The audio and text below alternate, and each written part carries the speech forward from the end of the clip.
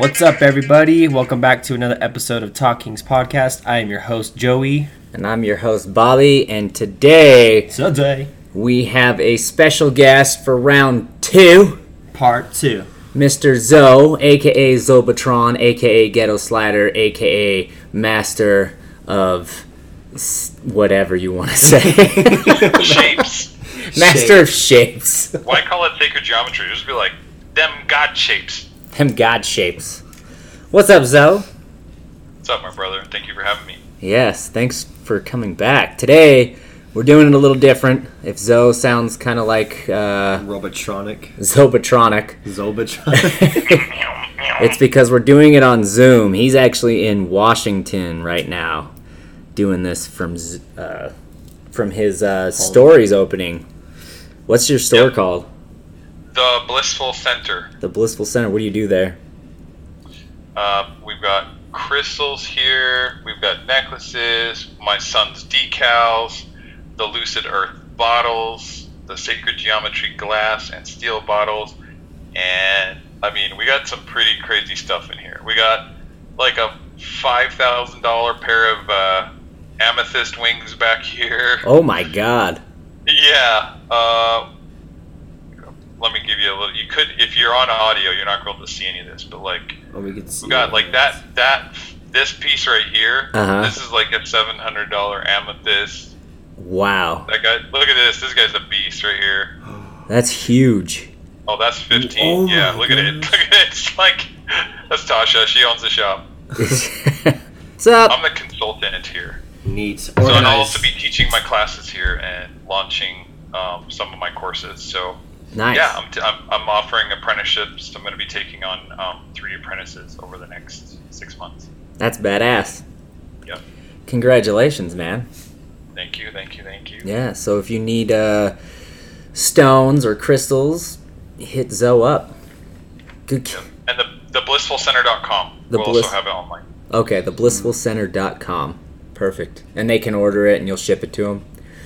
Hells yeah. Right on.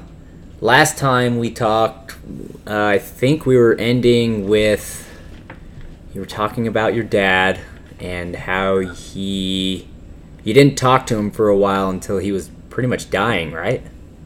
Yes. Okay. Yeah, he was on his deathbed. Yep. And I didn't know that he was a week away. Like, the last thing that I had ever said to him was, hey, Dad, like, I know we've never agreed on religion ever, but, you know, what if, and mind you, he was raised Christian. I said, well, what if I just walked the earth and tried to help people without expecting anything in return, you know? Right. I was like, isn't that what Jesus did? And he's like, yeah. And I was like, so even if I don't go to church and listen to all the rules and stuff, like, if I could just go around helping people, would I have your blessing? He's like, yeah. Wow. I was like, cool. And that was like the closest thing we ever had to a truth. And that was the last thing I said to him before he passed away. And he said to me. That's crazy. Yeah. And here we are. Yeah. Nice. Yeah, that was crazy back in 2013. And so that put me about 3 years. No, that put me about 2 years into like my path of like actually dedicating my life to speaking and, you know, the healing arts and all that stuff. Right. It's pretty monumental. That's awesome. That is pretty monumental. That's crazy. Awesome. And then you are really into sacred geometry. You were talking about the Metatron? Yes. Metatron cube. Metatron's cube. So give us a little more detail about that. Like, you had a vision, right? Or you were, like, sleepwalking, or you just weren't sure. You got up to go to the bathroom, and all of a sudden, this giant cube pops up in your room, hovering above your head, and it's shooting visions, like, through your mind, right? Downloading. It's just downloading information, like, straight into, like, my body. Right. And I don't hear a voice or get any sort of like, there's no like human consciousness there, but there's like, it just felt like this collective of information, and it was just available. It was like just making things available to me. That's so crazy. Dude, tell me about it. You know how many friends I lost? Really? Yeah. Yeah. Yeah, lots. Wow. Yeah, just because they thought you were crazy, or like? Yeah, it's like I'd gone off the deep end. Yeah. And like on top of that, so there's like an artist's depiction. That's like one. Okay. That's 13 circles, known as the fruit of life, connected by all the epicenters. And all the lines, the straight lines are actually what make up the Metatron's cube. The circles, the fruit of life, is borrowed from the flower of life pattern. Okay.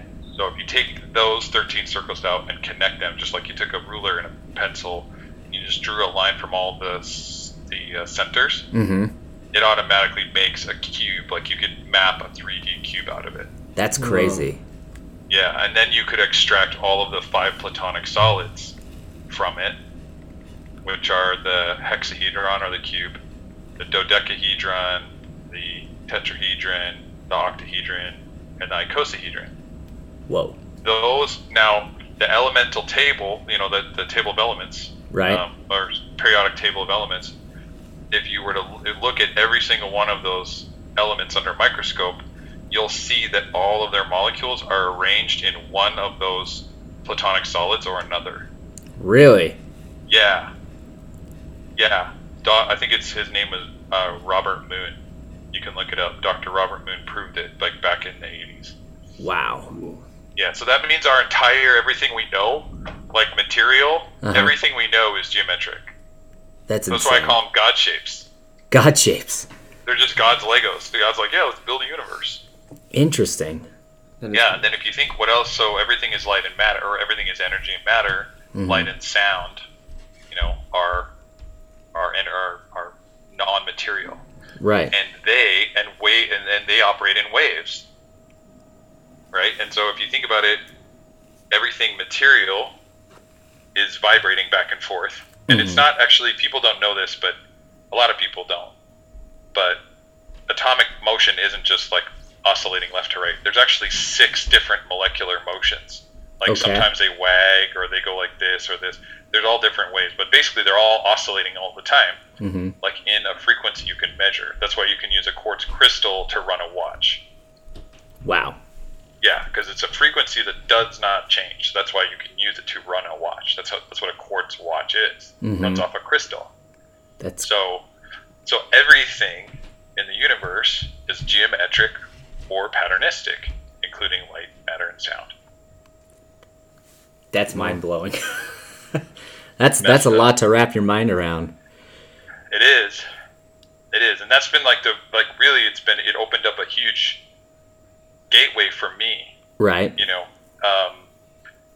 Because like as a kid, way before I ever got into healing and stuff, I was like every other kid. I wanted to grow up to be the hero, fireman, policeman, soldier, whatever. I didn't think I was going to grow up to be a full-time hippie.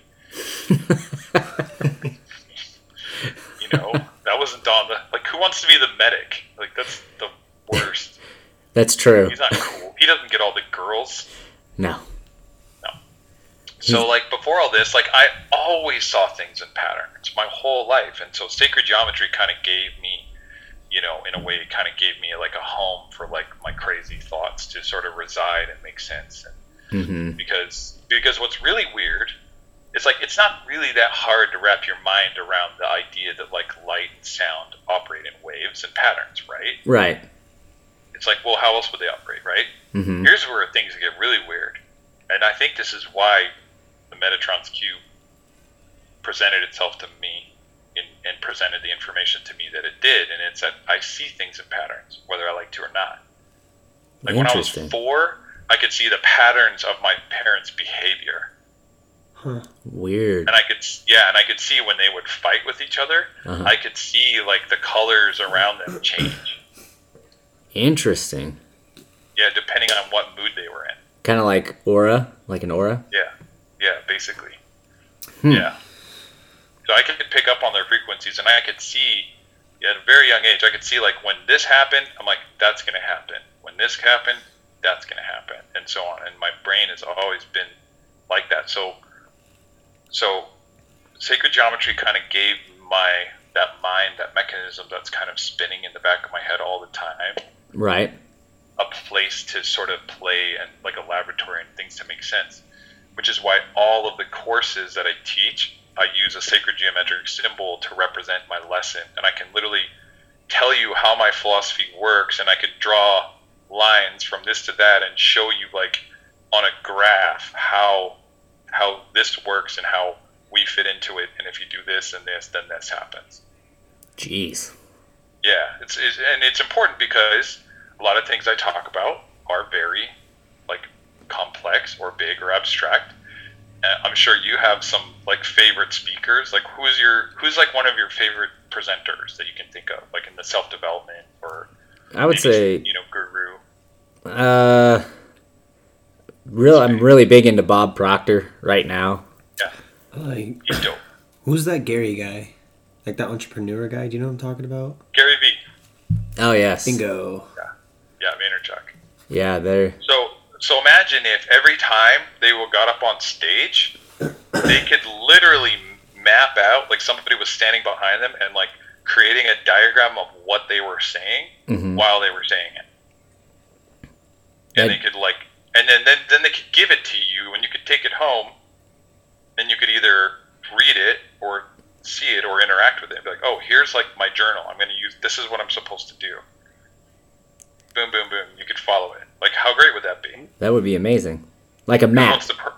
Like a map. Because what's the problem when somebody's teaching you something? Like, what is the problem when somebody's teaching you a lot of great and profound things all in one day in a short period of time? You forget it. Forget it. You don't retain all of it. Exactly. So that's exactly why not everybody is a visual thinker, learner, and they can't always envision what somebody's trying to tell them. So like for those people, it's really nice to be able to take out something and like email to them and be like, here's your lesson we literally just talked about, print it out. And now you can see the visual representation of what I was talking about. And this is going to be a reminder. Dang. Yeah. Wow. What? Right? So how did sacred geometry come to be? Like, what's the history behind it? Do you know?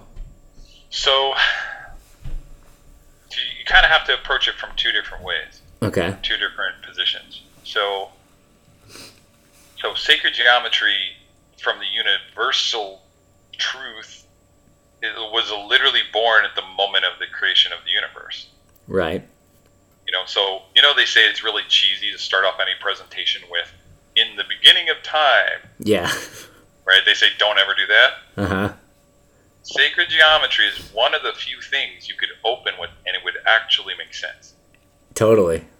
Right? Because from the moment that whether you believe in the Genesis or the Big Bang, or what I believe is that whoever created the Big Bang, it was a moment of Genesis. Right. Like people say, well, it's either God or science. I'm like, well, what if God invented science, right? So like at the moment of creation, literally everything is going outwards into like waves and frequencies. Damn. Okay. That makes sense. It gets better. What's interesting too, and Alan Watts brings this up, is we think, oh, the Big Bang happened 14 billion years ago, right? And it's like everything has cooled off and formed since then. But what's really interesting is like we're still part of it. It's just we're just 14 billion light years away from the point of origin, but we're still in it. Yeah. We're still just zipping through space as some like product of this moment of creation. Right. But our mind separates them as two different events. Like, no, we're still in it. That's crazy. So at that, it's messed up. It's crazy. So you got to think. A couple of things that we do as humans is we classify things as peace or chaos. Mm-hmm. Right? And it's like, well, that's a very chaotic event. Right? The explosion of creation. Oh, totally. And yet, what did we get from it? We got stars and gravity and magnetism and sacred geometry inside of our elements and light and sound that are all operating inside of patterns. Hmm. So even the most chaotic event that we could ever possibly even conceive of exploded into order. Okay. Learning so much. You see why I teach this? Yeah. It's fun. There's a lot It's of like information. it's like taking people on a mushroom trip without having to give them anything. Right. How long? Well, okay. Would you consider your? So to finish your question, hold that Cool. one because I do Okay. want to answer. So to finish answering your question, that's part one. That's when sacred geometry was actually created. Now, we didn't perceive geometry until the Greeks came around, Okay. right? So like geometry is not something we invented; it's something we noticed, Discovered. Thank you, exactly. Like we didn't discover, or we didn't create America. It was discovered. Right. Or whatever. Yeah. So it was basically like geometry in the most fundamental way is like all we're doing is taking measurements of things. Then in fact, geo and metry, geo means earth and metry means measurement. Okay. So earth measurement. Now the sacred part, you think like some mystic or sage or some new age hippie would have put the sacred label on it, right? Mm-hmm. Right, but that's not right. That's incorrect. Scientists are the ones who labeled it sacred geometry. Really? Isn't that interesting? That is interesting. Yeah, it's just the hippies got a hold of it. Hell They're yeah. like, oh, it's sacred. The reason why is because they were like, oh, it's sacred geometry, meaning it just meant it's the lowest common denominator. It's like, oh, this pattern that we're seeing, oh, it's in everything. Wow. Hexagons. Just look at hexagons. I mean, Right. look at beehives, Yeah. right? Good point. Yeah. Look at the spiral, like the Fibonacci sequence, the Fibonacci spiral, like it shows up in flowers and cactus and seashells and stuff like that. So those are very obvious sort of examples. Like you can just see them walking down the street. Right. But the other examples of sacred geometry, you have to look at through a telescope or a microscope. Right.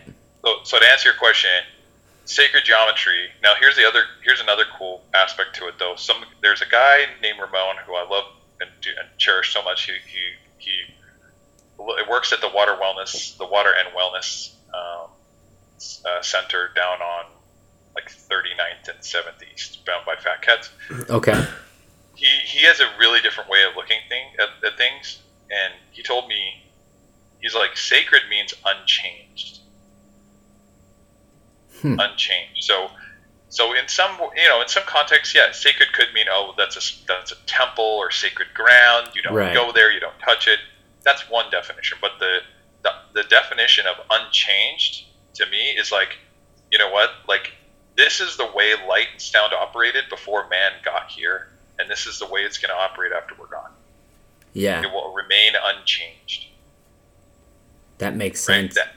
The atoms themselves are not ever changed of the elements, but when you take this element and that element, we'll use some crystals. So like, let's say this is oxygen and this is iron, and they're perfect, Right. apart, and then you put them together, they're still oxygen and iron, but now it's rust, Okay. right? So now it's changed. Yeah. Yeah, do you see what I'm saying? So They kind of So- like do a fusion. yeah, the fundamentals of nature will be the same whether we have an opinion about it or not. That makes And sense. so that's kind of the thing I love about sacred geometry is it's like it speaks about a universal truth that you can't really find anywhere else in the universe. Right. That's super interesting. Can it measure time? I mean, like, that's a kind of a weird question, I guess. Don't get me started on time, bro. Oh, no. I'm kidding. I'm kidding. Yeah, it can. Interesting. That's the short answer. Yes. You can measure your time with it. Right. That's crazy. What? Here. I'll give you this one thing though. Okay. So we only measure time in length. Right. Okay. That's why we call it linear time. Yeah. So how do you measure the 3D space, right? How do you measure space? Like length, width, height. Okay. Okay. So why do we only measure time using one dimension, using length? Yeah. Right. What if it has a height and a width? We just can't perceive it yet. Would that be considered like other dimensions or like parallel realities? Like, I don't know. There's philosophy that if you were to connect the two, if you were to take 3D time, right? Because they say 3D space plus time is 4 dimensions. Mm-hmm. Right? You have length, width, height, and then you have time, which they only measure in one. But if time also had a length and a width, then it'd be 6 dimensions. Right. Okay. And then you're a center, you're a being experiencing those things, which would make you a 7th dimensional being. That makes sense. Which is what I think the medicine space is when you go into a medicine journey. Oh yeah. I think we're shifting from a 4-dimensional to a 7th-dimensional version of ourselves, and that's why reality is so crazy there. Whoa, it's crazy. Well, he's talking about. Go ahead. I just thought it would have to be step by step. Does it not? What do you mean? I don't know. You guys are blowing my mind right now. Dimensions. He's talking about when you do like ayahuasca or mushrooms or whatever. When you go into that realm or dimension, realm. Okay. Yeah. You're going into a different dimension, right? That's essentially what you're saying. Okay. And that's why it's so crazy. Okay. Does that make sense? Yeah, that makes sense. Is that what your thought process is? I don't know what the 7th dimension is. I don't know what that is. Yeah, I mean... Explain, he wants to know... It's hard to explain the one we're in. The dimension we're in? Yeah. I mean, the dimension we live in is tough, let alone when you get... Those, to me... Now, there's going to be some guys out there in the world that will say they know what it looks like, feels like, smells like, acts like, tastes like, but they don't. Right. Right? And then there's going to be other people who actually have been there and experienced it, but they're going to come back and there's no words for it. Okay. That's the best explanation I can give you. It's like, there's literally going to be some things you can experience and you can never explain. It's between you and the universe, and that's it. Wow. That's intriguing. Would you say that dreaming is kind of along the same lines as that? Like when you dream? I'd say so. For me, it is. Interesting. Because I feel like my brain has been overproducing DMT since I was 5. Right. Like, I'm hyper creative. Totally. Like, I'm never not working on 10 things at once, or 10 projects. Totally. Like, and when I'm dreaming, like, I have a journal of dreams, and when I tell them to people, they're like, what are you talking about? And most of the craziest ones I had were in my, 12 years of sobriety. And I've literally downloaded, like, books. Like, it's pure information. That's the best way to explain it. It's just a realm where there's pure information. Right. Here, information is sort of like in pockets, and you got to, like, go look for it and sift through it and be like, oh, well, this is bullshit. This is real. And this is half and half. Like, when you go to that realm, everything around you is information, and it's all pure information. It's so crazy. It's information it's kind of in a riddle, though, right? Like, you kind of have to decipher and depict it yourself, essentially. Yeah, well, the trick is the act of perceiving anything is the filter. Right. Like, we're the problem. The information isn't the problem, we are. Okay. It's us that are constantly trying to rationalize and classify it, put it to species, file, and family. Wow. And that's what messes it up. If you can surrender to that realm and you just let go of all that bullshit, then you can have a more intimate and more meaningful experience. Damn. That's a different way of looking at it. It's crazy. Well, that's why people don't want to do it. That's why people don't want to do medicine, because they're not in control. Right. That makes sense. But that's where all the magic is. That's where everything you don't know about is in the unknown. Yeah. right? And so the next invention, your next job, the next person you're going to fall in love with, you don't know who or when what they are or where you're going to meet them. Mm-hmm. Right? But we constantly live in this little box where it's like, well, I'm going to stay safe, and all these gifts are just going to come to me on my doorstep. Right. And it's like, no, you got to go out into the wild, man. Yeah. Grow some balls and go out into the unknown and traverse it, and maybe get hurt, or maybe, find gold. High risk, high reward, baby. High risk, high reward. Yep. Exactly. Wow. Interesting stuff. I like it. So going back a little bit, you were asking me about time, and that's how we got here. Right. So yeah, time. Measuring time. Because there's lots of different concepts about that.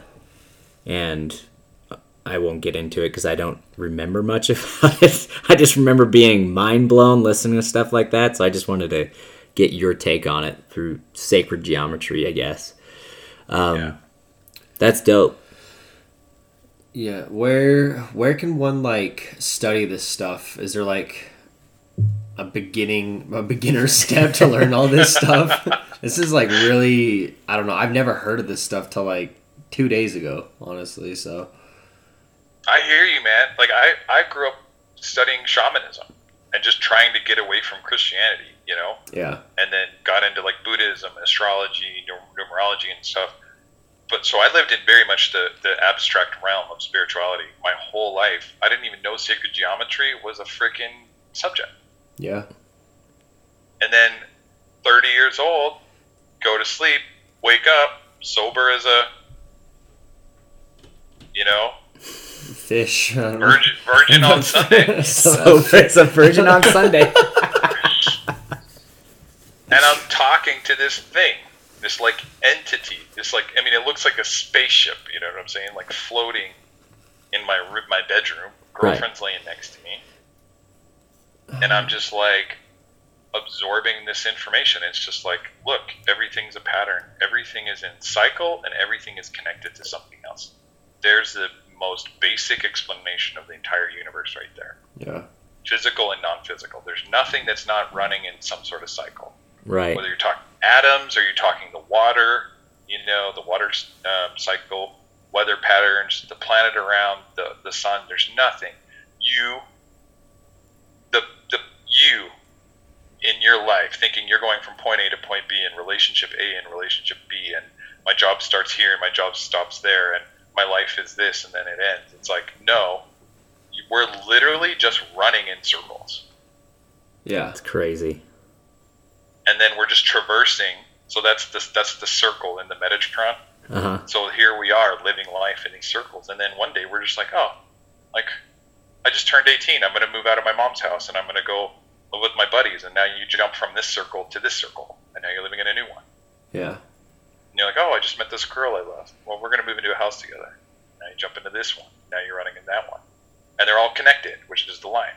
Right. And that's all life is a series of circles, an endless sea of cycles to choose from, one or the other. Interesting. Which is why the same problems keep showing up with different relationships. Right. So we're not closing the loops. The circles represent a cycle, but also a pattern, right? You get stuck in that same pattern or cycle until you make a change or become aware to the line to get to the next cycle or circle. Okay. See? Very good. Intriguing. See how shapes make lessons so much easier to understand? Yeah. Yeah. Look at your body. Look at the human body, okay? What is a joint? You mean it's like a circle? Yeah. Okay, and what's connecting me to my next joint? Line. Yeah, and what is this? It's a circle. Wow. And what's connecting me to my next one? A line. I'm just watching. And what is your spine? A line. A series of circles. Oh, circles, yeah. Yeah. That's crazy. And what are your cells? Circles. Exactly. And what do they go through? Lines. Yeah, veins. Lines. Yeah. Wow. Uh-huh. So, and go ahead. So that model precedes everything. That's why it's called sacred geometry. That's insane. So this is the stuff I think about while everybody's at work all day. right. So you ever drive yourself mad? Like, do you overthink things? I've learned to surrender to it. Okay. And I've learned how to shut it off. That's what kept me from going insane. Right. You'd have to learn how to do that. You have to learn to, like, I had that big epiphany, and I was just vomiting it all over the internet. And people are like, what are you talking about? Because at this point, like, this was 12 years ago. I wasn't as refined as I am now. So right. I was just like, everything's connected. You know, and you're just standing out in your lawn in a hospital gown. We're calling the cops, Jimmy. We're calling the cops. Everything's connected. That's like, funny. Jen's like, I don't think I can let my son over there. Like that's huge. And so take a second, right, to just tune into your body right now. Okay, take a breath. So, what we just talked about was pretty profound. Mm-hmm. So imagine you were just shown this in a 3D movie, and it was like downloaded into your bones. Like, how do you think you would react? That's what I'm saying. Like, I'd react in a hospital gown on my front lawn. Holding a Nerf gun. Stay away from me, man! Tried to steal my shoes. Damn. So I lost a lot of friends, I'm telling you. And then that makes sense. And then I got this, and then I was just like, I'm quitting my job, and I quit my job as a web designer. Mm-hmm. And my salary job, and I was like, I'm going to become a teacher. And I literally became a teacher. Like, I literally just started teaching. Basically overnight? Yes. Wow. Yeah, because that was my next question. Is like, okay, you got this download. Whoa, now what? You know what I mean? So find people that are crazy enough to listen to me. Hell yeah, here we are. That's crazy. And this was in 2013? No, this is back in 2010. Oh, 2010. What was the significance of 2013? Your dad? My father. That's yeah, right. Okay. Yeah. Wow.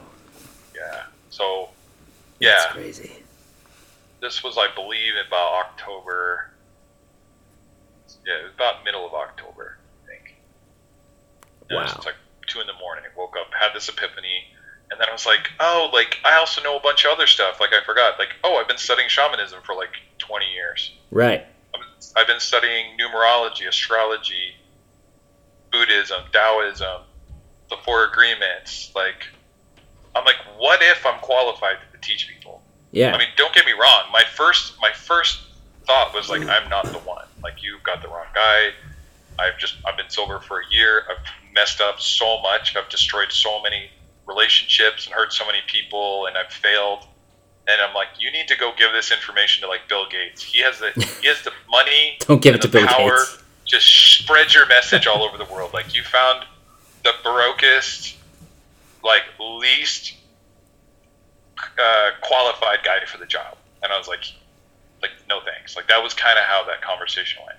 Right. And then Metatron was like, no, we know you'll do it. Like, you always bite off way more than you can chew, and you have the courage to do it. And you've also been through hell, and you're going to be able to connect to people on a heart-to-heart level because you've seen the shit. You've been in it. Right. And you're going to be able to help people because you're just like an everyday person. Like, that's underdog. crazy. Yeah. And I was like, oh, I guess in that context, you're right. I am qualified. Like, I will be able to go to anybody and be like, oh, you know what pain is? Me too. Let's hug. Let's talk about it. Let's work through this. Me and pain are old friends, right? Right. Mm-hmm. That's insane. It's really insane. So, really insane. You get this download in 2010. You decide you're worthy of it. Now you're teaching it.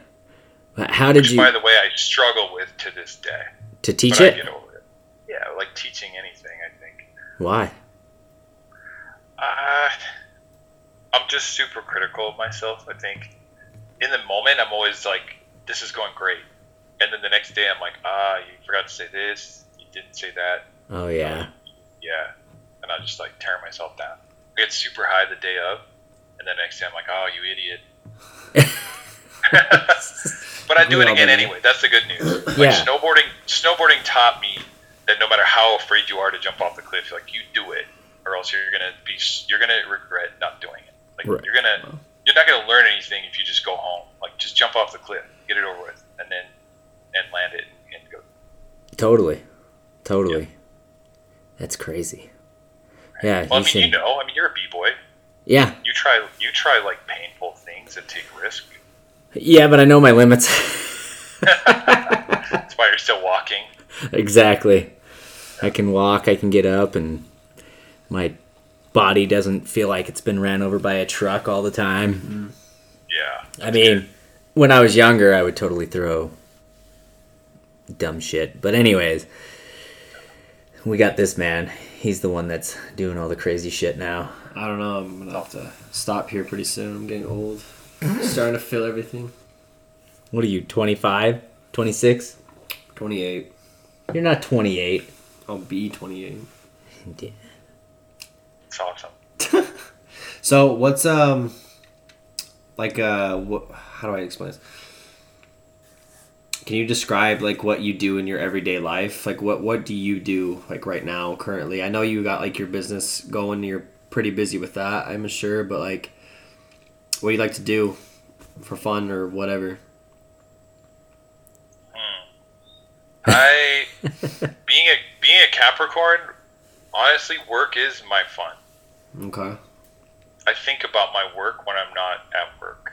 Damn. Yeah. Gift and a curse. It is, man, because I love it, you know? Like the only reason I need downtime is because my body can only go so long. Yeah. But if you ask anybody, I've been doing like 80 and 100-hour weeks for like 20 years. That's crazy. My God. This is how I've been. Yeah. Tasha, I've known Tasha for 24 years. She's sitting right next to me. Yeah. I'm helping her open her shop. Right. And, at the same time, there's this guy who's got a pop farm out here, and I'm helping him pitch like a $6 million deal. And, and the whole time I'm thinking, am I helping people? Like, how many people have I taught solar alchemy to in the last year? How many people have I done Reiki with? Like, Yeah. For me, like helping people, like service to others is like the only thing that fills my soul at this point. Because Right. I've already accomplished a bunch of stuff on the 3D level. Mm-hmm. And it never satisfies you. And if it does, it's for like a day or two. But like knowing you helped somebody and changed their life or kept them from killing themselves, like there's nothing that fulfills that space like that. So, I wake up at, 5 or 6, like everybody on earth. Maybe I scroll, YouTube or something for a few minutes. Most of the time I'm listening to like meditation music or teaching myself, like being like, hey, like what is the next, like who is the up and coming speaker right now? What are they talking about? Like I'm listening to some YouTubes about becoming a better parent right now, becoming a better speaker, becoming a better entrepreneur. Like as an entrepreneur, are you thinking one step ahead or 3 steps ahead? Being like doing shaman work, it's like if you're not really going to the woods, in my book, if I'm not going out to the woods and enjoying nature a few times a week, then I'm a fraud. Okay. You know what I'm saying? Like being a part of nature, like going camping and talking to the trees and walking through creeks with your shoes off, that's the work. Right.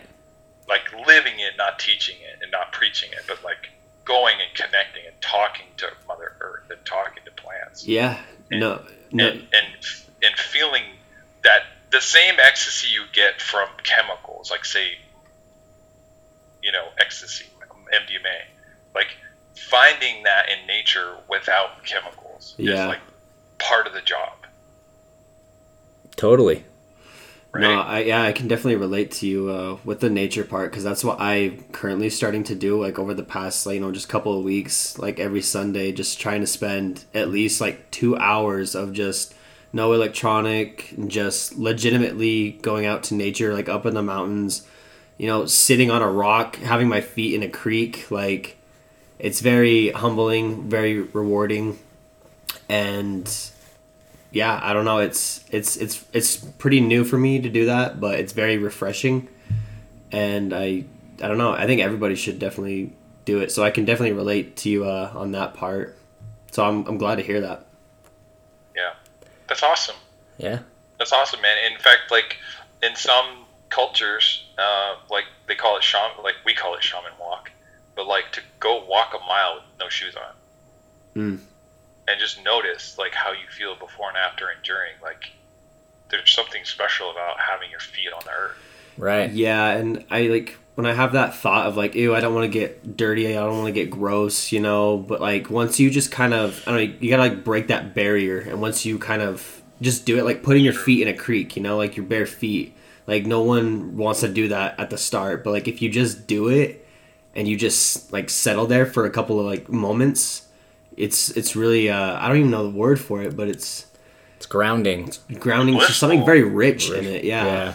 It's very incredible. Yes, it is. It's almost like it slows down time. And you're present, right? Yeah. And that's the work. That's part of the work, man. It's like the work isn't always external and like going out and sharing your message. Like most of the work, and I was talking about this with one of I have a lady who's talking to me about potentially doing an apprenticeship with me. And what I love is we agree on the same philosophy, and is that like to be a healer does not mean to go heal someone. Right. To be a healer means I need to learn how to heal myself first. Wow. Totally. Because you can't heal anybody but yourself. Right. And if you can't and heal if yourself... I can't heal myself, then I sure as heck can't show somebody how to do it. Exactly.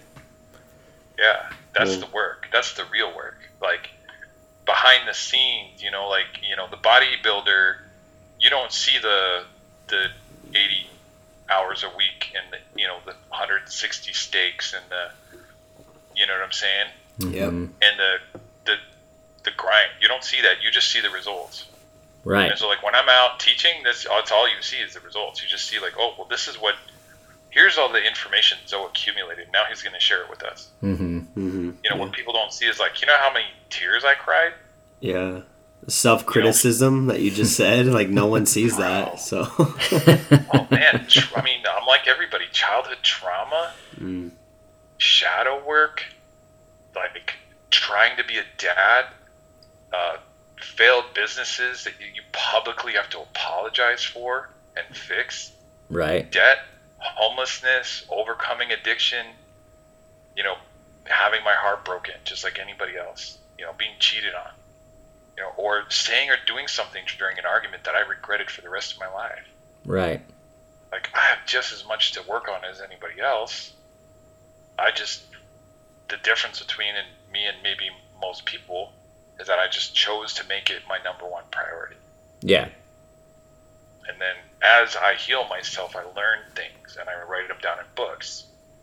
And then I'm like, here, like, lesson 1, don't be an asshole. Yeah. It's a good I lesson. don't care what your denomination is. I don't care what religion you are. I'll love you no matter what. But as long as your religion doesn't make you into an asshole, we're going to get along. Yeah. Totally. But if your religion encourages you to hate me because we're not the same, I'm not going to hate you, but we're not going to get along. Right. Yeah. And that's it. That's like my only decisive rule. Other than that, I don't care if you're purple, blue, red, you worship a yellow dog. Like as long as whatever you're doing is helping you evolve into a better version of yourself, like I'm on board. I'm with you 100% because I'm doing the same thing. Yeah. But I just happen to have these neat little packages and boxes I can put in things into. Like this box has got Reiki labeled on it. This one has sacred geometry. And this one says solar alchemy. And this one says crystals. And this one says astrology. And so I can sort of pick and choose whatever path, and sometimes it's none of those things, and it's literally just walking in the woods with no shoes on. Yeah. You know, sometimes it's shadow work. You know, and I got to talk to other healers too. Sometimes you know, there might be a thorn in your back you can't reach. Right. No matter how good of a healer you are, you're not going to have an extra long arm for that. It's like you're going to have to ask somebody for help. Yeah. Totally. Yeah.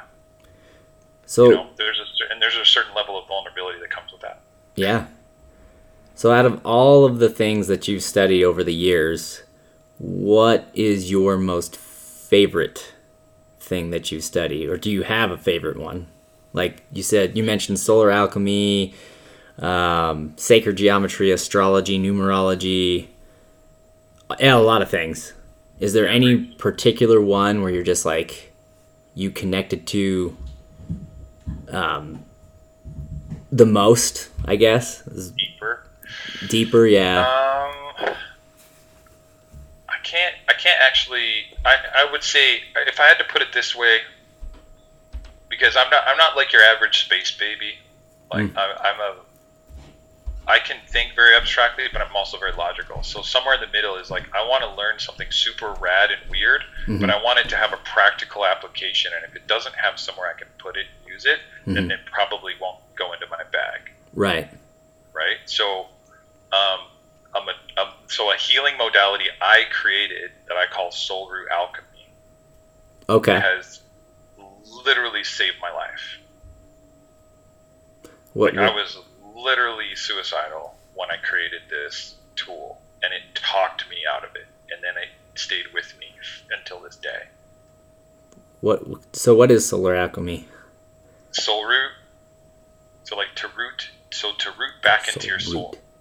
Yeah. So in the shortest explanation, it's a process. It's a method you use when you're in trouble, when things go south, when you're in the middle of an argument, or you're talking down to yourself, or somebody cuts you off in traffic, or you know, you get a terrible email from somebody, or you're in the middle of a heated argument and you're about to say or do something that you don't want to pay for later. Yeah. And it helps you recognize that energy and like ignore the story for a second, because we all have stories, and we're not always even clear about what the story was half the time, but you're always clear about how you feel. Right. Right? And it's like, oh, I don't feel good. This is not a good time to make a decision. Because whatever I create from this space is going to echo throughout the rest of my life, potentially. Right. Right? Cause and effect. Yeah. In fact, this is kind of funny. Right? We talked about this last time. So E times A equals C. E times energy. A equals. Yep. So energy times action equals creation. Wow. Okay. Yeah. Whatever energy that you're in, that you act upon, will manifest in your creation. And the nature of that energy will show up in the creation. Right. So you can create miracles, or you can create monsters. Interesting. And they come from love or fear. Wow. Yeah. So if you can recognize that, and then pause, and then process, which is what soul root alchemy is. If you can get yourself to a space where you can process that energy properly, right, you can actually transmute it. That's what alchemy is. You can transmute the negative situation into a positive. Interesting. And then you can exit from a space of love. And then you create something that you actually want. Right. Which is how, no matter how many crazy situations I've found myself in, I always seem to find a way out of it. Isn't that weird? That is weird.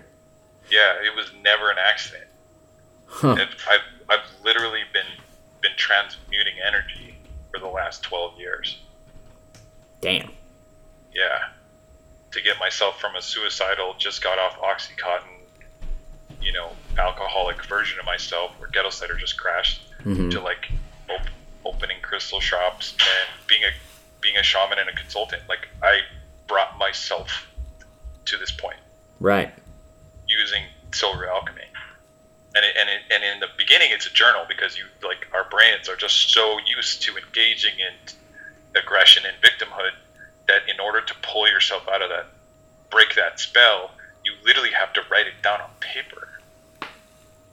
And after a while, it becomes a philosophy, which Right. is, shift before you create. Like, pause. I mean, how many people in jail wish that they had done what they did?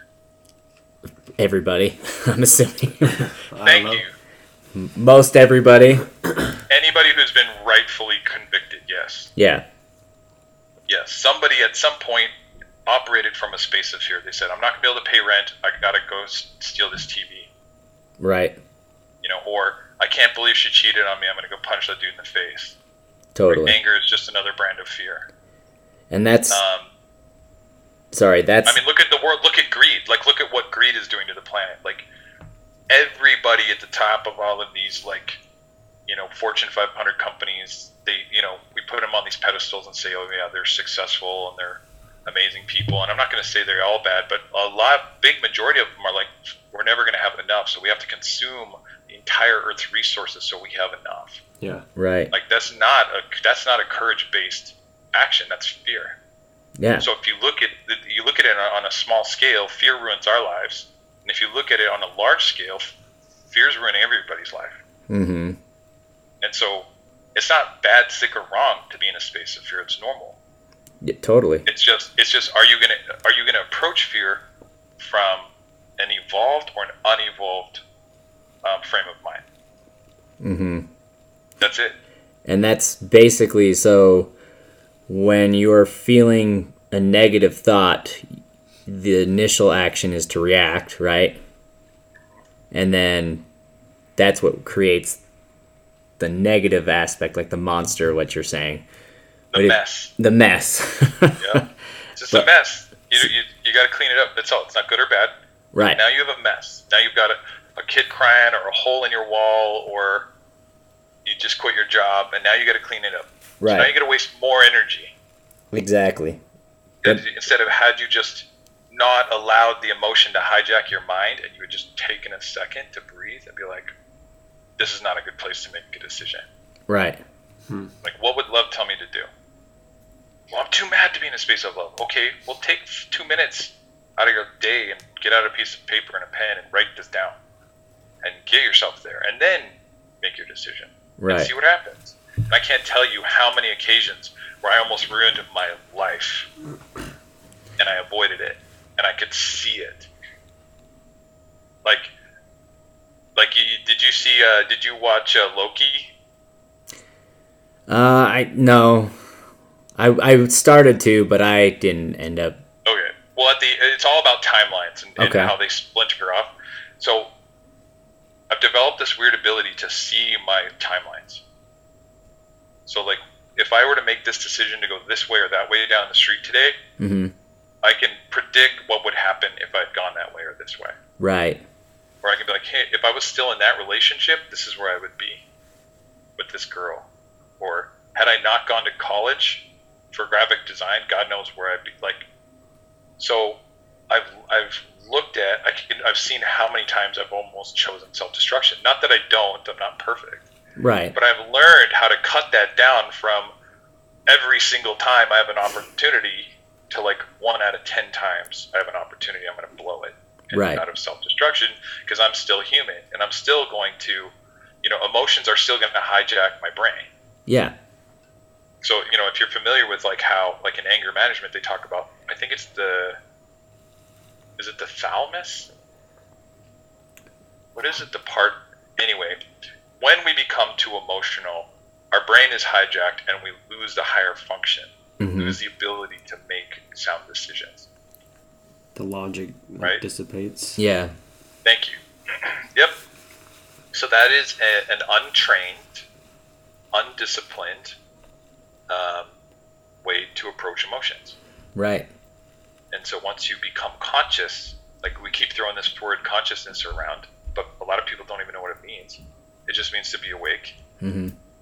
To be unconscious is to be asleep. So you can be sleeping at the wheel while your emotions are driving your car up a cliff.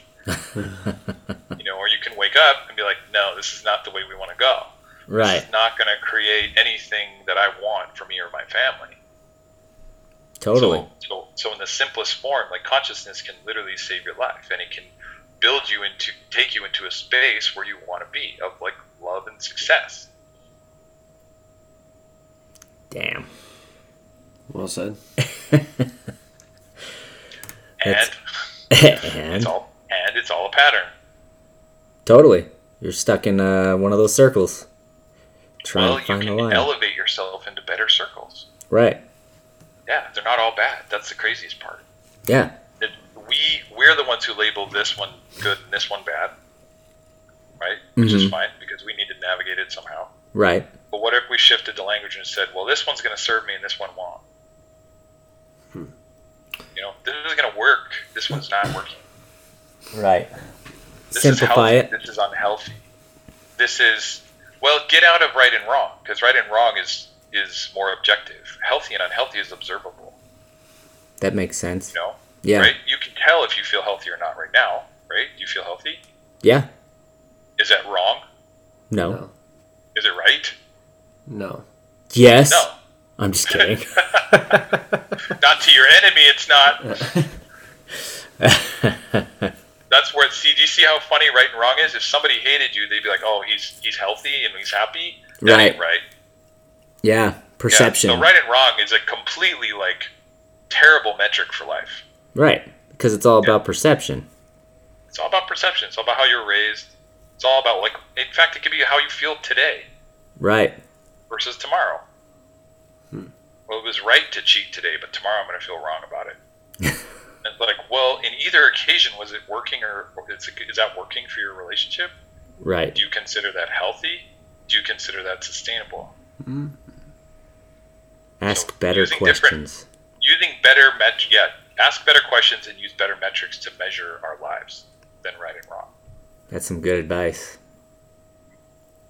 Damn. So that's part of the work. Like, I have to wake up every day, and I put myself through the same lessons I teach people. I put myself through constantly. Right. You know, and I'm the lab rat. So like, if it doesn't work for me, I'm not going to share it with somebody. Totally. And even if it does work for me, I have to accept that maybe it won't work for them. Yeah. You know? That's what makes a good teacher. Stop doubting yourself. Yeah. Interesting. So, okay, we'll ask the opposite of that. Have you ever gotten into something that you were really excited about and been completely disappointed with the outcome? The more you learned, you're like, wow, this is amazing. This is so crazy. And then come to find out it was kind of not what you expected. That's a good question. I can't say there's any particular subject of anything that I haven't been at least somewhat fascinated in. Right. My hang-up is more usually sort of centered around the people practicing it. Does that make sense? Yeah. And so there's a couple things I know. So one, people get this like Messiah complex. Right. That they're like, the more they know and the more enlightened they become, like they start to separate themselves from people. Mm-hmm. That to me is such bullshit. Like, if you're truly enlightened, you're supposed to be more one with people. Exactly. You're supposed to be one, not above. Right. So anytime I experience somebody who considers themselves like a guru, or they're like, they measure their power, they're like, oh, I'm so powerful now. Or it's like, that's an immediate turn off to me. I'm like, the more you know, truly, the more you know you don't know. Right. You know, because you're dipping your edge. Because just people who are true, like, truly going out into the unknown and dipping their toes in it, Mm-hmm. they come back with just like, you know, astoundment. Like, they're just like, oh yeah, we are ants floating on a speck of dust in infinity. Right. And we're lucky to be here. Totally. You know, so enlightenment should breed gratitude, not arrogance. I agree with that. Yeah. So anytime that I run into arrogance in the space of the healing space, like, I'm like, I could still love that person, but it doesn't mean I like that person. Right. You know? Totally. Yeah. And then, there's an interesting dichotomy. Like when you go to certain places, the people that are running things need to have some sort of order to things and, structure in order for them to run. Whether you're talking, some, landmark training or a Buddhist temple, like there has to be a hierarchy to things. Right. And that's okay, because that's actually that's how nature works. Nature works in hierarchies. Mm-hmm. Man perverted that, but nature created it. Right. And so you get this dichotomy where it's like, well, we're all supposed to be one, but that guy's also the boss. Right. And being a rebel from birth, I always run into trouble with authority. Yeah. Never fails. And here I am. People come to me as the teacher, and I don't want to be in authority either. Yeah. Because I don't have any particular I don't think authority is special. Right. But So it's usually people I have beef with more than I do modalities or philosophies. Yeah. Yeah. That makes sense. Because people can skew it too. They can give the wrong kind of information. Yeah, good things can go south because some guy got a hold of it. Right. That's interesting. Yeah. Let's see. So, what's life to you? Life to me? Yeah, what's just the whole meaning of life to you? That's a good question, because Zoe actually translates to life in Greek. Ooh. Damn. Yeah. Nailed it. Right? Special. Nailed it. What is life to me? From a first person perspective, life is a school. Okay. Life is an opportunity to learn. Yeah. And there's so many opportunities to learn every day. Yeah. Totally. And philosophically, if we can somehow get out of the survival mindset and into that learning mindset, then it makes it being here a lot more enjoyable. Oh, yeah. Especially nowadays. Yeah. There's plenty to learn. There's so, yeah. It's crazy right now. Patience is one of them, learning to be patient, learning to have courage right now is really important. Mm-hmm. Learning not to believe everything you hear. Right. Using wisdom. Trust yourself. I hear lots of stuff on the news and the internet that I don't give sanction to. I don't even allow it to take my space in my mind. I'm just That's great. It's just like a rock bouncing off my atmosphere, and I'll be like, oh yeah, that's a piece of information, and I'll let it go. Right. And if it ever becomes relevant to me, then I'm going to ask my soul, yeah, if this is for me or not. That's what I need to do right now. Because there's too much. There's just too much information and too much misinformation and too much bullshit out there.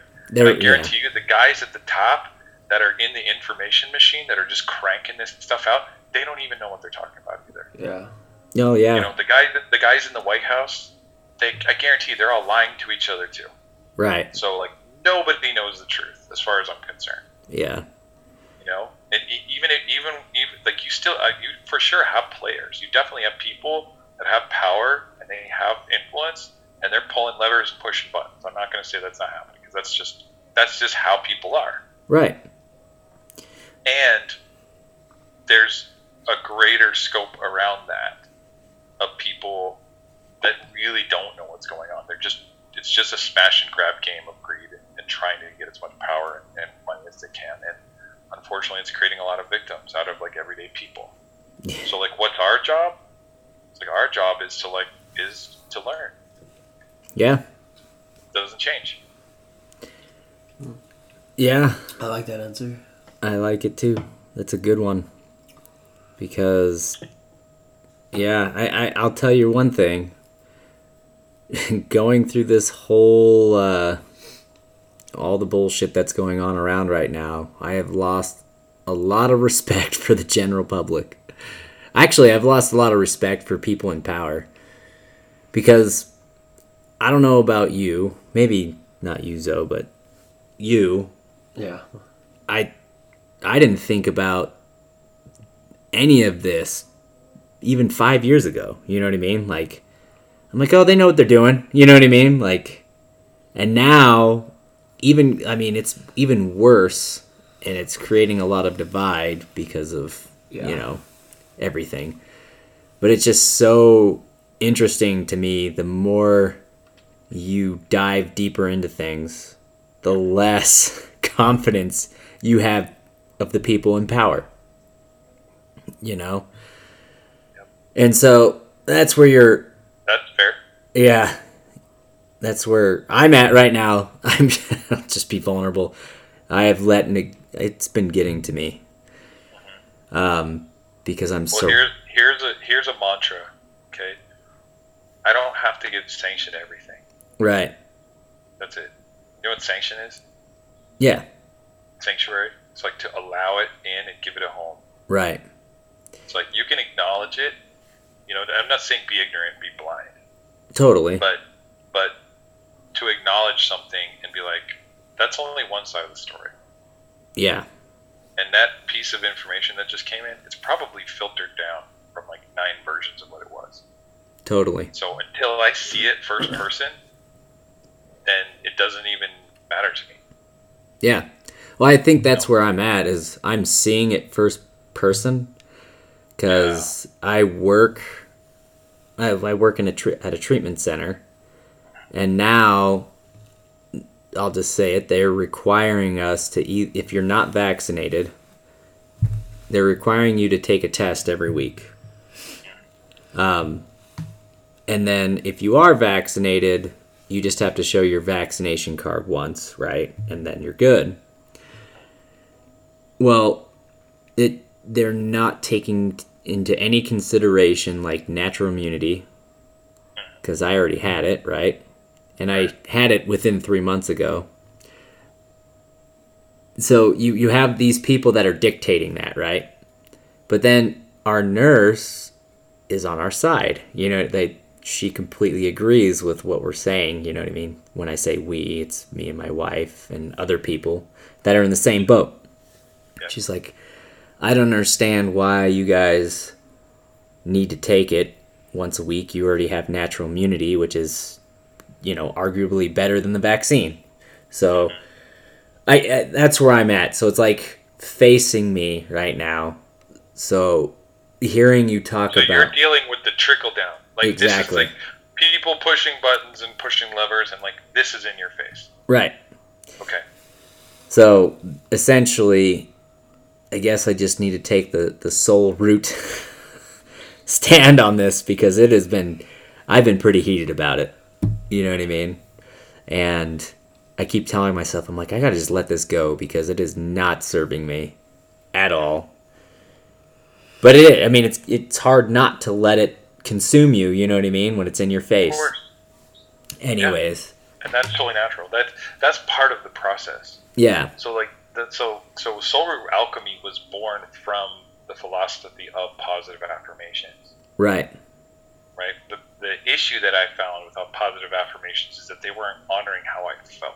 Mm-hmm. They just dealt with the story. It was like my story was like, oh, I don't have money. So the positive affirmation is, abundance is on its way to me at all times. And I like that one. If you can get yourself to believe it, or if you're like, oh yeah, like how many times have I got like money or a paycheck or something's falling out of the sky that I haven't expected? Like I can't even count how many times. Right. Especially being an entrepreneur where I haven't had a job in 25 years. Like every check I've ever got was unexpected. But yet I still have that same doubt. Like, oh man, is this my last one? Right. So the positive affirmation isn't just some romantic idea. You're actually just aligning with like what is. Yeah. Right? So not what I learned in order to go deeper past that, because some things can be fixed literally with that simple of a mantra, honestly, like a simple shift. Mm-hmm. I had a shitty day, or I had a very challenging day with a lot of lessons. I hope I get something out of this. Right. Right? They're both true. Totally. One will serve you, one will not. One is healthy, one is not. So, in this case, a mantra may not be enough. It might be like, you know what? Right now, I'm feeling coerced. I'm feeling forced. Mm-hmm. I'm angry, right? Right. And I would say something like, and I release this from me now. I would take a breath. So I still go through the emotions, Mm-hmm. see? But then I don't just set up tent. I don't set up camp there. Right. I say, okay, am I ready to transmute this? Absolutely. I check in with myself. Then I say, well, what's the opposite of feeling coerced and forced and angry? Well, I would like to be respected, and I would like to be honored, and I would like to be able to do this peacefully. Right. Right? So now I'm going to create a space for honor and respect and peace, and I'm going to enter that space at the perfect time. So now I'm going to approach that same situation. I'm not just going to sit on my couch and hope that everything changes. I'm actually going to engage now. So I just shifted from fear to love in that moment. Do you see how that worked? Yeah. I acknowledge the fear. So you actually need fear, because it's the lead and the love is the gold. And that's what alchemy is turning lead to gold.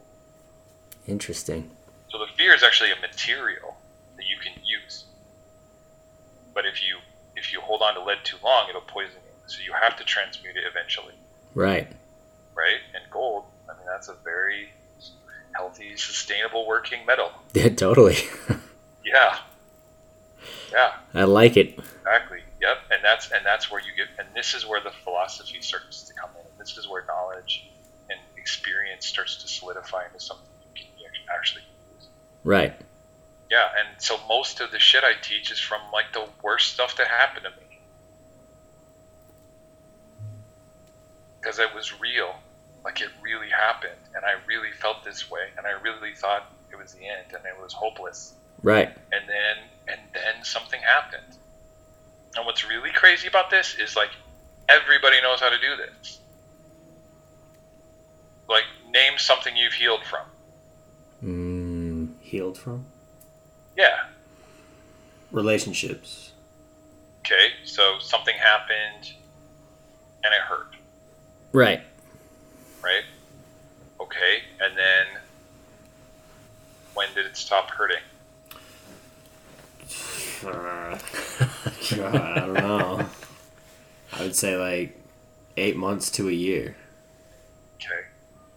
So there was like an event, and then there was the emotion, and then there was some kind of turning point. Yeah. Yep. And then did you create something new after that? Did you create a better life for yourself? Did you get into a new relationship, or did you change how you approach relationships in a positive way after that? I think kind of like all of the above, because I changed like my environment for one, and then I felt more at peace with myself, because I feel like I had to take accountability to all my bullshit. And it's funny because I never recognized it in the moment, but as soon as that whole thing was gone, I felt that pain, that sorrow, I was able to actually dig in deeper and see more clearly. And then, yeah, something amazing came out of it. So I'm in the best relationship that I've ever been in my entire life. So it definitely is all worth it. So You just proved me right. chug that water. Yeah. Drink break. You just proved me right. Yeah. So let me break it down to you. So we're taught that there's 5 stages of grief, but we're not taught that there's 5 stages of healing. Okay. Right? So there was an event. You felt terrible. Your Yes. turning point was accountability. Just so you know, accountability is like, you cannot be in a space of self-development without it. Totally. It will not work. You can't be in a relationship without communication. You cannot be in evolution without accountability. Okay. That's the turning point. Right? And then you created something new. Right? And you probably learned a couple lessons. Yes. Yeah. And the lesson is the checkpoint. It's like, ding. So you already know how to do what I teach. It's just you've never been shown it in a crystallized form. Right. So all I did was I noticed that, whether it was a divorce or a flat tire or, failing on my business, it was always the same. It was like event, feel terrible in all different ways, express that however you may, get it out of your system as soon as possible, get to a turning point, create something new from a space of love. The alternative, and which is unfortunately where most people live, is acknowledge there's a problem, bitch about it, and start all over tomorrow. Yeah. That's where most people live, unfortunately. And my heart goes out to those people because I came from a family of those people. Yeah. And so that's where they just live. There's a cycle you do not want to find yourself in. Totally. Why do you think people get stuck in that cycle? Like, what is that like? Lots of reasons. One of them, it's edifying. Gives them something to feel important about. Two, clinical depression. Like sometimes you're just clinically depressed, and your mind will not let you out of that trap. It's a total hell. Right. Three, learned behavior. Our parents did not know how to process, so neither did we until we went out and found how to process on YouTube and stuff and read books. And we learned our parents weren't going to heal us, so we had to heal ourselves or else we were going to die. Right. So there's a series of reasons. Dharma, karma, it could be a life path. Or it could be something a loop you didn't close. There could be unfinished business. Yeah. Yeah. Even ego, right? Ego, pride, hatred. So again, but being stuck in the emotion, being stuck in the pain is step 2. Mm-hmm. So the fatality is when people go back to step 1 and they go reaffirm it. So prime example, AA meeting. Come in, my name is Zoe, I'm an alcoholic, here's all the terrible shit I did, see you next week. Right. There's no resolution. Now, I'm not saying that AA is bad because there's 12 steps, but coming back and verbally affirming that essentially that I'm failing at life and this is why and here's all the terrible things I did is just affirming a reality you don't want to be a part of anymore. Right. So step 2, allowing myself to feel. Step 1, it's an event. It's just a story. Right. And the story that I'm telling about the event is different than what Bobby thought, or what Joe thought, right? So 2, allowing myself to feel it. So I can't change the event because it's in the past. Mm-hmm. But I can change how I feel because that's right now. And that's the only thing I have control over. So I got to get this out of me somehow. And it might be snowboarding, it might be working out, it might be crying, it might be journaling, it might be talking to my therapist, it might be all the above. It might be medicine. Right. I might have to go to the Amazon and go puke this out, but it's got to get out. Yeah. Right? And then I get myself to a turning point, and I have to have a conversation with myself and say, hey, are we really ready to let this go? And you got to be on board, mind, body, and soul. Right. Or else you're just going to go back into the loop. Mm-hmm. So when you're tired of it, you're finally just like, yeah, I'm done. It's like, well, now what are we going to create? Well, create something from a space of love, because the thing creating from a space of fear is just going to put us right back where we started. This is where people try to solve their problems and they get stuck in the loop. Right. So you have to, if you want to close the loop, because we don't even call them problems in solar alchemy, we call them portals of self-discovery. Intriguing. Okay. Yep. Portals of self-discovery. So if you want to close the portal, the only way to do it is to do it from a space of love. So what would courage tell me to do? So in your case, what would honor and what would respect tell me to do? And then that's the journey. How you're going to engage, because how you engage from here on out is going to determine a lot of things. Like, how do you treat yourself? How do people treat you? How does your job treat you? Is this even a job you want? Right. Yeah. Is this going to be the thing that forces you into your purpose? If you come at it from a space of fear, probably not. It's crazy. But if you come at it from a space of love, you're going to create all kinds of stuff you didn't think was possible. Right. You know, courage is a breed of love. It's a masculine. It's a very empowered, very like linear form of love, but a form of love it is. People have a misconception about the word love because they think it's like, oh, what's, an anniversary ring, it's a Hallmark, it's chocolates, all the shit that Hollywood teaches us. It's like, no, love is just energy, and fear is just energy, right? They're just frequencies. And for whatever reason, because we live in a universe of frequencies, this frequency creates this, and this frequency creates that. Right. It's that simple. It's not right or wrong. Wow. It's just what do you want and what you don't want. Damn. Mic drop. Mic drop. Bow, bow, bow, bow. Sign up for my classes. Sign up for my classes. He knows what he's talking about, that's for sure. Damn. I've doing all that work, Bobby, over all those years, created a lot of opportunities to learn, and a lot of them were from what people would label as failures. Right. Yep. Well, that's why I can be really sure when I talk about pain and fear and shadow. Yeah. I know it very well, and I'm just lucky that I survived it and didn't turn out an asshole after all of it. Totally. That's it. My superpower is just to be able to heal from anything. That's crazy. That's it. And you've experienced a lot. Wow. That's interesting. Yeah. Did we talk about your human design? You said you were a projector. The reluctant hero. The reluctant hero. What profile numbers are those? Can't quite remember off the top of my head. It's interesting. It totally makes sense, though, that you're a projector.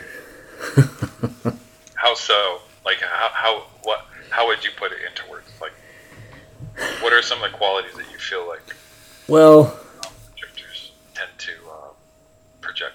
I mean, I'm not an expert on human design. I actually just got into it not too long ago. Yeah.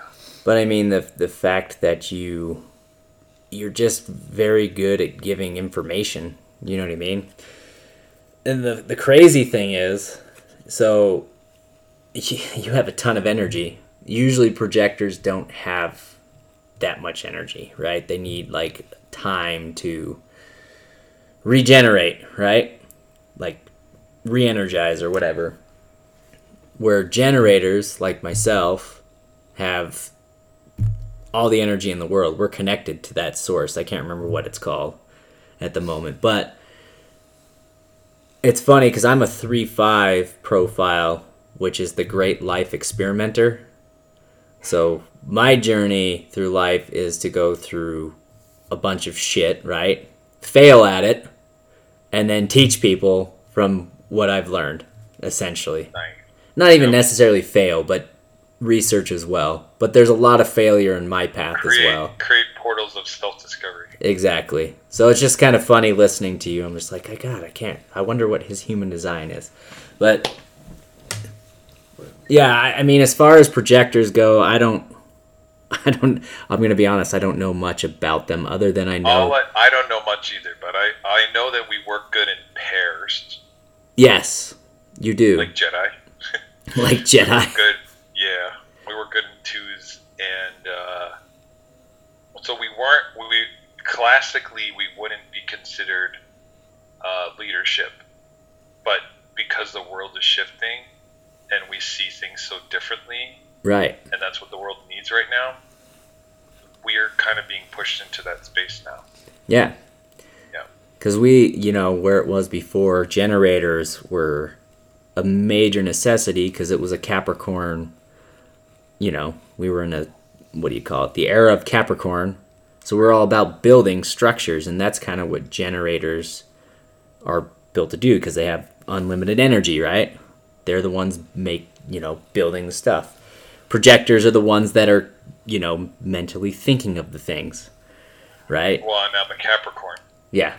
So that's the only reason I have that type of energy. Correct. So yeah, interesting. So yeah, so So in a way, so to give it like sort of, a bird's eye view. So the reason I call it soul root alchemy is, if you think about it, you have kids, Right. You watch kids operate. So kids all over the world since time has began largely display the same qualities, Mm-hmm. right? They're courageous, right? They'll jump off a bridge holding a pillowcase as a parachute, right? Courageous or just unaware? Both. You can't say adults are any smarter. That's True. The thing. It's not. That's a tough argument, That is a tough argument. right? Because an adult will do it on a freaking motocross bike. So, Yeah. But so children tend to be courageous. They tend to be loving. Like, they're less conditionally loving. Right. They tend to be trusting. Mm-hmm. Right? They tend to be open. They tend to be honest. If you're ugly, they're just going to tell you you're ugly. Right? Absolutely right. Yeah. Okay. So these are all qualities. As you live life in this society, you tend to dull those edges, and we build these walls around these things in order to protect ourselves, Right. based on hurtful experiences. Follow me? Yeah. So love is not something we learn; it's something we are from birth. Okay.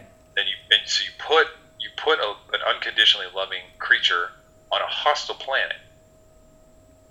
War, famine, natural disasters, disease, heartbreak, judgment, bullying, the list goes on. It's going to do everything it can to survive. Right. It's not bad, sick, or wrong. It's just adapting to its environment. Right? So what do? We build walls. And we build walls so we don't get hurt. Yeah. Right? And that's the ego. So when we operate from that space, that's the fear. And when we operate from love, that's the soul. So to root back into the soul, to transmute the energy of the situation we're in into something beneficial, because this is an unconditionally loving, never depleting source of energy. Right. So like when you're just hopeless and you've got nowhere else to turn or go, it's like you forgot you have a battery this as strong as a star inside of you. But we've disconnected from that too. And then you just got these empty, soulless people roaming the planet right now. Yeah. Yeah. That's very true. It's crazy. I was one of them. When I was hooked on oxy and drinking every day, I was one of those people. Yeah. Yep. Damn. I was a soulless creature that had no direction. Yeah. And I had no love for anything but myself. I was a selfish asshole. But, I was lucky I got woke up. Right. And you This you is chose luck. that path too. Like it was a choice. I chose You to could follow it. Right. I'll give myself the credit that I chose to follow it, and I have the courage to do it, and it's hard. But that turning point, that it was kind of, in a way, it was given to me. Mm-hmm. Yeah. I didn't earn that part. That was luck. That's insane. Uh-huh. Yep. So, but now I can help people choose that. Right. Wow. So not only will I be sharing this for the next, 6 months, I'm going to be teaching people how to teach it. Yeah. And do you want to shout out that program again? Just so. Solar Alchemy. So Solar It's called, Alchemy. you can go to lucidearth.org and you can see it right on my front page. Right. Yeah, you're creating an entire. Well, you've created a program, right? And you're going to teach it out of that shop. I'm getting ready to get people to teach it. Right. Because I won't be able to do it all by myself. Of course not. I think that's the symbol for it. That's awesome. Oh, It's built out of sacred geometry. And so it's literally, all the 5 steps are in the symbol. The circle represents the portal. Mm-hmm. The top arrow represents the negative energy. and you can't see it, but there's a line in the middle, which represents the turning point. That's the threshold. And then the bottom arrow is the positive energy, the love going up. And as you can see, like, it looks like lead turning to gold. See how it's going from silver to gold? Yeah. Wow. Yeah. And if you look at it, two triangles meeting in the middle makes a torus. Oh shit. The toroidal field. Yeah. Wow. Damn. There's a lot of thought going into that. That's awesome. Well, and again, that's stuff I'm given. Like, I don't sit down and think about it. Right.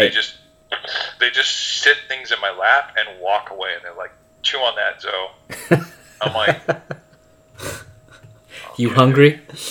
Here you go. yeah, here's an encyclopedia of information and no help whatsoever on how to execute this.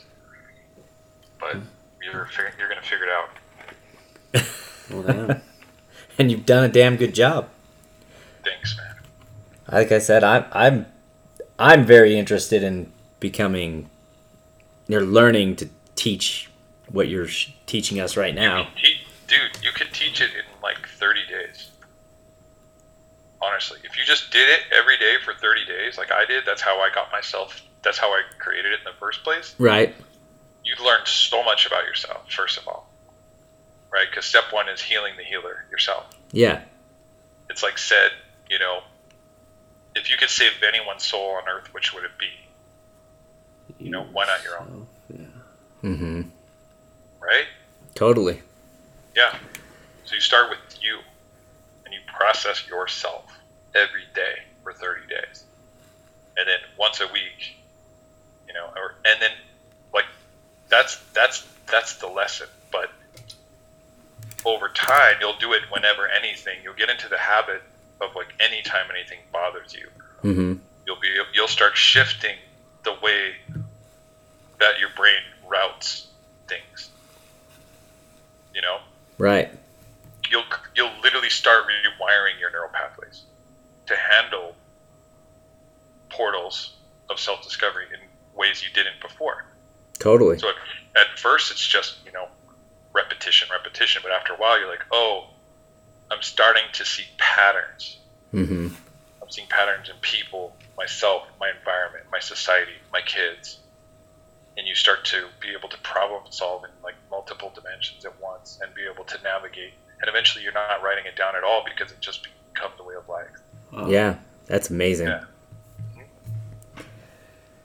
Yeah. I'm definitely gonna. It's like a precious tool. I like it. It really is. Pretty cool. Oh, man. Well, shit. Yeah. Well, I do got to get out of here. Yeah, he's Okay. got to get going. It's been a good fun 2 hours. Right. Do you want to leave us with any kind of closing statements or? Nope. Nope. No. All right. How dare you, sir? Let's see. He said, nope. Out of the last, I've heard a lot of really cool stuff lately. Something that just sort of has served me just in the last 24 hours that I've been repeating to myself is, if you always focus on what you don't have, you'll never have enough. But if you focus on what you do have, your cup will always be full. I like it. That's a good one. Mic drop that. Write it Be down. with that. Be with that. Be with that. Yeah. Lovely. Look at what you have right now. Yeah, I completely agree with that. It's That's- instant gratitude. Yeah, that's something that I've been kind of pushing for the last couple of months. Especially after getting COVID and getting sick and everything. It's kind of changed my life a lot and made me think that way. You know what I mean? More. I'm not saying that things don't get to me like I was expressing earlier, but I'm more focused on that. And it's actually manifested into me getting a new job and with a lot more freedom and stuff like that. So I am, as much as I'm irritated, and I know it's not their fault, it's definitely a positive thing as well. So Wow. It's an opportunity to learn, man. exactly. So It all is. well, right on, man. Thanks you for coming on for part 2. Yeah, thank you, Zoe. Sure. Thank you for your time. For sure. Yeah, it's like Always. It's like the Matrix trilogy. The first one was like all about the story of Zoe. This one is all about like knowledge. We're gonna have to do a part 3. Do part 3. We'll talk about the last 10 years, and then just my 2021 has been crazier than like my last 10 years put together. I've literally been on the road for 8 months. I know. I'm so interested. We should do that on the next podcast. Okay, we'll see that. We'll talk about your 2021 year. But anyways, okay. Thanks again for coming out and sharing your time and your information with us. We really appreciate it. If you like this podcast, please like, share, subscribe, Comment. Tell your mother, tell your father, Tell your brother, tell your sister. tell your Zoe Batron. Meow, meow. tell everybody. Peace I out. want to put this on my mixed metaphysics podcast too. Oh yes. I'll shout out to you guys. Shout it out, or shout out your podcast really quick, because I think that's important. Anchor.fm/mixed meta. Mixed meta, and you talk about all this kind of stuff, right? I'm literally like driving around just talking. Hell yeah. Nice. And I didn't know anybody was listening, so I like stopped after 15 episodes, and then I found out all people were listening. So now I got to start publishing again. So Yeah. we're gonna start talking. I'm gonna be podcasting from here, like every week now, because I got all kinds of stuff to talk about: crystals, bottles, classes, medicine work, retreats. Hell yeah. Hell yeah. Shamantrepreneur. Shamantrepreneur is my new like holy shit program. Hell yeah, dude. I'm going to listen. I mean, Okay. if you guys notice, I mean, from the last episode he was on and this one, he's a super interesting dude. Lots of information. So go ahead, give that a listen. And yeah, peace out. Later, Girl Scouts. Peace.